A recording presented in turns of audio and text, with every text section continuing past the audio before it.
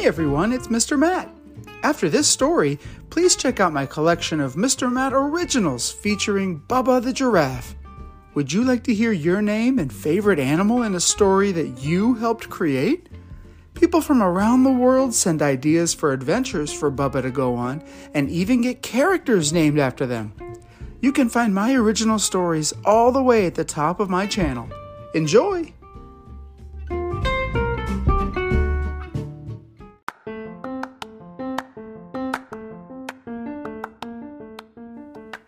Hey everyone, welcome back to Mr. Matt's Storytime. Today, I've got a book that I think you're going to like. It's The Octonauts and the Growing Goldfish by Miyomi. And this is dedicated to our 3-year-old friend, Audrey. It was a sunny morning under the golden ocean when Shallington's sea otter was digging for fossils, Professor Inkling was listening to music, Captain Barnacle's bear was building a model, Tweak Bunny was playing her banjo, Quasi Kitten was swabbing the decks, Peso Penguin was examining a patient, Tunip the Vegemole was eating breakfast, Dashy Dog was urgently calling the octopod. Each octonaut made their way swiftly to the octopod's headquarters, where Dashy greeted them from a monitor. "I was taking photos in the nearby park when I met Donkey," she said. "He's a goldfish who's grown so much, he doesn't fit in this pond anymore. We need to move him quickly." "This sounds like a chance to try out my new invention," Tweak suggested. "The Gup G. I built it to travel in water and on land, just like a giant salamander." The ship had sturdy legs for walking on ground and a special tank for carrying large creatures. With no time to spare, the Gup was loaded with kelp cakes and equipment, and the Octonauts set off for the park. The crew journeyed up onto the shore, through a forest, and over rolling hills. When they reached Donkey's Pond, the troubled goldfish shared his story with the crew. "At first, I was the same size as all the other goldfish. But then I got bigger and bigger. Now, there's not enough room for me in here. Or us." Captain Barnacles comforted their new friend. "Everyone is different. Some of us grow a little and some grow a lot," he said. "We'll help you find a larger pond, one with space for you to swim." Just then, an old koi fish spoke up. "I've heard tales of a hidden ocean where giants swim. To find it, you must head east and follow the rocky river to where it meets the clouds." The Octonauts thanked the wise koi and set off on their quest. As they traveled, Donkey continued to grow. When they finally reached the river, he was too big even for the ship. In the water, Peso came out to measure Donkey's astonishing size. Shallington studied his shimmering scales and noted that they were looking more and more like armored plates. Further down the river, the currents suddenly turned into rapids and waves crashed wildly against the tall banks. Donkey and the Octonauts were jostled left and right. "We can't take any more of this," Captain Barnacles shouted as he struggled to steer. "I'm losing control of the Gup G." Ahead, the river seemed to disappear into the sky. It was a waterfall.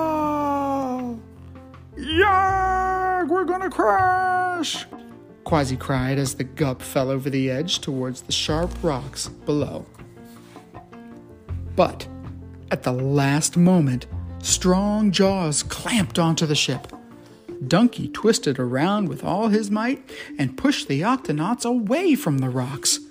And through the rushing water, the crew found themselves floating in the calm of a tunnel behind the waterfall. Donkey had saved them! Yay! Further ahead, the tunnel opened up to a vast underground ocean lit by dazzling crystals.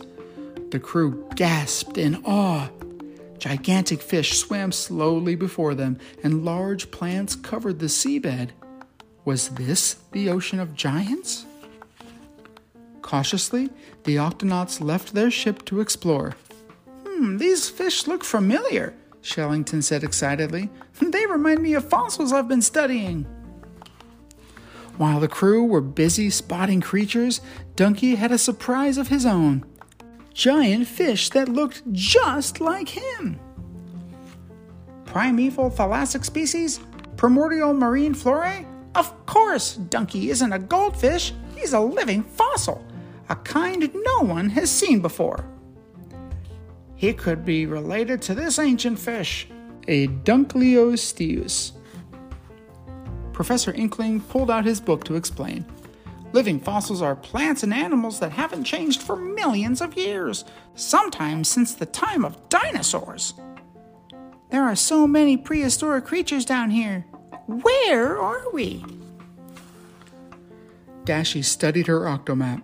According to the locator, we're right where we began, she gasped. This ocean is under Dunky's Pond in the park, just far, far, far below. Dunky's egg must have drifted through a crack in the rock and up to the pond above, Shellington suggested. Later, as the new friends, big and small, swam up to greet them, Dunky waved his fins and tossed his tail happily. There's plenty of room for me here, he said. The Octonauts stayed for a giant party. Everyone enjoyed humongous kelp cakes and drank gigantic cups of kelp juice. When it was time to head back to the octopod, Captain Barnacles asked Dunky, Will you be all right down here? There are a lot of really big fish around. Don't worry about me, Dunky answered cheerfully. I'm still growing. The end. And that, my friends, was The Octonauts and the Growing Goldfish. We hope you enjoyed it, and we'll catch you next time here on Mr. Matt's Storytime. Bye!